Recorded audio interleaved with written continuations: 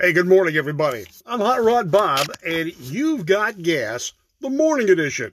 How you doing this morning? I'm doing pretty good. Hope you are too.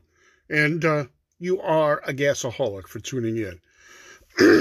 Got a little clog in my throat. Allergy season just bugs the heck out of me.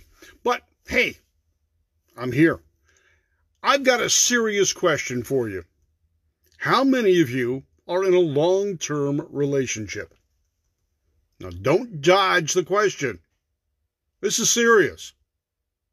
But it's about your car. How many of you are in a long-term relationship with your cars? Now, I am now. But I wasn't always that way. There was a time when, heck, I had a car almost every other week or every week. I got a letter from the Department of Motor Vehicles asking me to get a dealer's license. I had so many cars one year. Now, I didn't keep them all. I would buy them cheap, clean them up, fix them up, get them running, do a tune-up, whatever it took that I could do in the street. I didn't have a garage. So I would fix them and sell them, paid the rent, paid my tuition at school, covered my expenses, and that's how I lived. But I always bought cars that were interesting to me, cars that at one point in time I wanted to own. I had sports cars, I had station wagons, I had old cars, I had older cars. Never worked my way up to newer cars, but I did have some fun stuff. Built a van that ended up being in a bunch of magazines for Peterson Publishing Company. I had the right ideas. I fixed them up nicely and the way people wanted them, which was good because it helped me make some money. Like Mark McGeorge does in Arizona right now. Hi, Mark, Cassie, Richard, and others that have tuned in already. But I have had a long-term relationship with only one car. Now, I've had a couple of cars. I had a Maverick for about 8 years, and I've had my current Corvette for almost 9 years now. But I've had one car for over 35 years. And I'm sitting in it right now. See, over the period of time when I was younger, as I was buying and selling cars, even when I didn't need to buy and sell to pay the bills, I bought and sold. And it was fun. I enjoyed it. But what I also did is I bought cars I wanted to own and build. And in some cases, I started building them. But in many cases, I not only ran out of talent, but I ran out of money. And the cars had to go to finance something else. Good morning, Richard and Kimberly. How are you doing this morning? So I got to the point where I really wanted to settle down for a car. I was young. I'd started a family, bought a house, had a good job, was racing sports cars, and I was living the life. But there was something missing. I wanted a hot rod. I really did. Now, I didn't grow up loving sports cars, although I'd been in a couple and, man, they were cool. I wanted a hot rod. Now, I'd started a couple of T-buckets over the years and never really got them finished. Good morning, Bonnie. How are you? And Phil Hoffman, Mr. NHRA, Bobby Z, the surfer. But I never finished them. One I got up on wheels, one basically I got the frame made, one I even had a jig to make a frame, so I could have made my own T-bucket frames. I had all the materials and the jigs to mock up and put together a strong, reliable T-bucket frame. But I didn't do it. I started a 32 Studebaker Rockney. That was kind of a cool car. Sloping fenders, canted windshield, big chrome grille. Put a Buick V6 in it, Mustang 2 front suspension, 4 to 8-inch rear end. All this stuff was cheap at the time. But I didn't get it finished. I ran out of interest.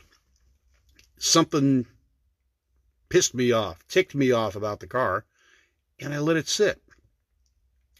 But I was able to work my way up each and every car at that point in time to buy something bigger and better.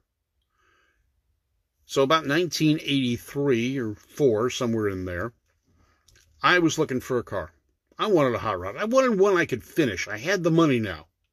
I wanted to complete a car. I wanted something I could drive and enjoy, take the family out, go to rod runs with a car, not just as a spectator, as I'd been doing for many years. I was reading an article about Gary Metters, the good guy. Started Good Guys Rod and Custom Association. He recreated his high school car. It was a 46 to 48, I don't remember what year his was, Plymouth Club Coupe. That was it. That car caught my eye. It had great lines. Better than I think a Ford 46 did, but hey, what can I say? I'm biased.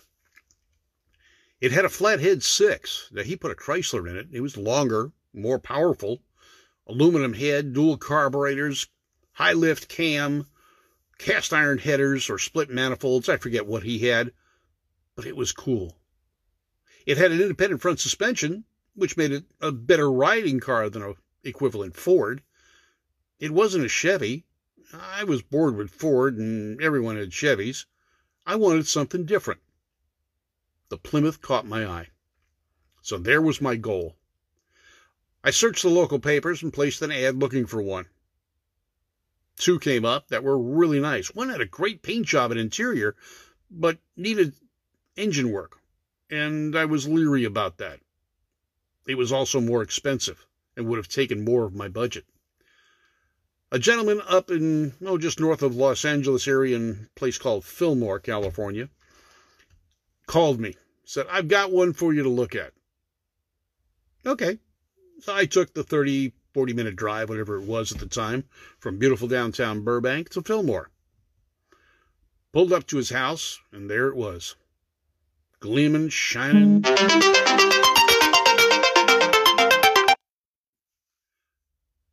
Yeah, Earl Scheib. It still has that Earl Scheib black paint in most places. It had a decent interior. It was redone in vinyl. Very simple and plain, blue and white. Why blue and white, I'm not quite sure, when the exterior was black. And that was the original color, too. It wouldn't start. No, it turned over. It just wouldn't fire. Oh, heck, I can do that. I can fix that. That was a simple one. So I thought. I struck a deal. $700, and I had myself a complete Plymouth Coupe. I went to pick it up the following week, and I had to get a trailer, and I borrowed one. And the guy said, you know what? Couldn't let you go with those tires that were on it, so I put new tires on for you. Brand new Atlas Supreme tires. Cool. I washed it for you. I got it all cleaned up, and enjoy it. Money exchanged hands, loaded it up on the trailer, and off I went. I got the car home, didn't look too bad. Cleaned it up just a little bit more, took some wax to it, and that Earl Scheib paint job came to life. It was all black, solid black. No ripples in the fenders, body was straight. Had a little bit of an issue right below the tail light in the back, but you know what? It's still got that issue. And it's okay. It's cool. It's character. Well, got the car home, and that Sunday was the Long Beach swap meet. Saturday was Pomona swap meet, and Sunday happened to be Long Beach. I went there, and I was going to find the parts I needed to get this thing into the hot rod I wanted. So I went there. Sure enough, I found a dual carb intake manifold for that Plymouth 6-cylinder. Cost me a whole $20. Didn't have the money with me. I had money with me, but I already bought some stuff and didn't have that much with me. A local racer from L.A. County Raceway was there. Lent me the money, and I paid him back the following week, and I bought that two carburetor intake manifold. Got it home. That was cool. I'm starting to collect the parts I want and I need. Car's still not running. Heck, the car's still sitting in the garage. Went to the Long Beach swap meet the following day, and there was the aluminum cylinder head. High compression Edmunds cylinder head. That would go great with the new Offie intake manifold I got. There we go. I got it. I'm on my way. Well, things transpired. Got the car running. It'd been parked for so long, the gas tank was full of plastic. The gas had just gotten hard. The car had been parked in 1972. So think about it. Gasoline sitting since 1972? Well, the fuel lines were clogged. The fuel tank was bad. Popped the tank out, cleaned it out, poured some gas right in the carburetor. The car fired right up, so I knew the engine was good and running. Replaced the fuel line front to rear. Had the tank cleaned out, hot tanked, coated. And there I was. Bolted it back in. Week later, car was running. Now, the previous owner, who could not get it started and didn't figure out what the issue was, had cranked it so often and never really built up oil pressure, so the rod bearings were a little worn and the engine knocked just a wee bit. But you know what? You turned the key, you pushed the starter button, it started up, it drove. That was cool. Well, I had to give it a hot rod stand, so I cut the front coils, got it down low in the front, put some bigger tires in the back, and a buddy of mine gave me a set of chrome reverse wheels for it. So now I got some nice chrome wheels. I got some bigs in the back, some littles in the front. The car's got the right stance, but it was still missing something. Flames. Now, Matter's car didn't have flames. It had scallops, but I wanted flames. This car was black. It was a coupe. It deserved flames. We did it. Mike Bishop, a writer for American Rodder, and another friend and I drew out what we thought would be the perfect flames on this car, a traditional-looking flame. The claws, the crab claw type flames on it. We painted the basic color, Ford pickup truck yellow. The flame tips were red. The engine was now rebuilt. Isky cam. Split intake manifold, or exhaust manifold, excuse me.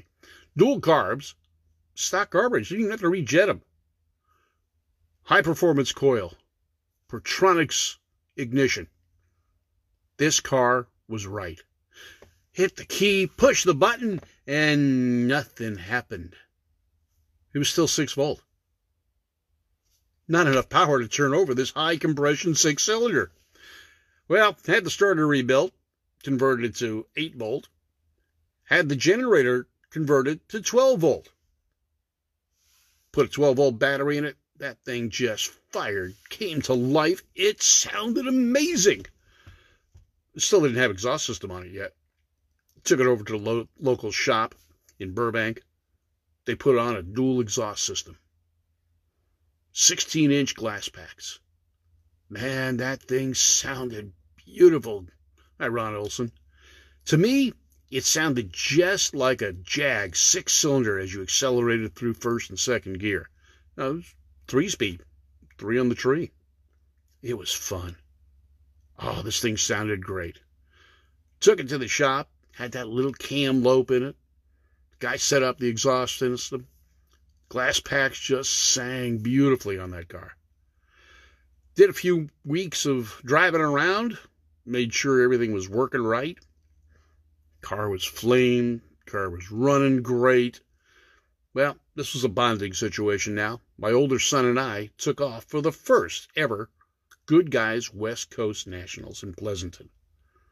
That was a 400-mile one-way trip for me, I think it was about. I know it was about a 5-6 hour drive. I wasn't sure how the car would do. What kind of fuel mileage would I get? I don't know. But we did it. Had a little bit of a problem in Bakersfield. Wire came loose on the Pertronix to the coil. Found it quickly. Put it together. Got going. Made it to Pleasanton by about, 2 o'clock in the afternoon. Checked in. This was my first ever rod run with my own car. Man, that was great. Now, although we had painted the flames, we didn't stripe around the edges of those flames. So I quickly found a guy that was striping there, and he added some nice white stripes around the flames that we put on. The car was perfect. A traditional hot rod. That's what I wanted. That's what it was. Local upholstery shop up the street from my house did the interior for me. I installed it all. Did my own headliner. He did the door panels and the seats. I did the carpeting. Came out beautiful. Gray interior, black exterior, flames, chrome wheels, set down low. Man, this thing was cool. And I drove it that way for 12 years. Enjoyed the heck out of it. But later on, I got the chance to work for the good guys. And I was doing some of their announcing. Driving up to Pleasanton 4 times a year, I started blowing head gaskets.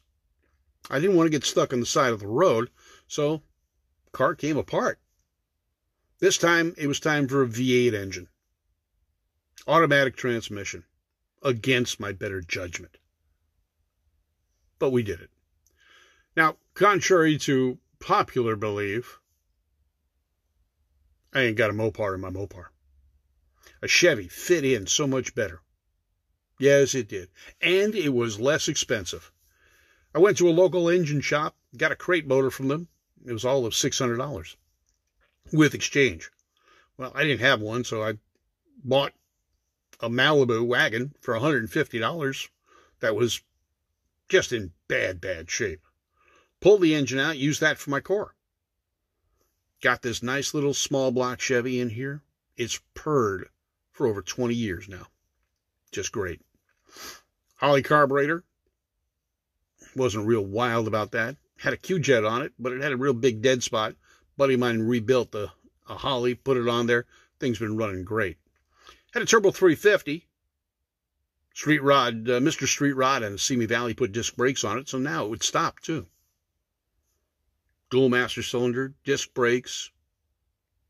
Cool. I'm cruising. I'm loving.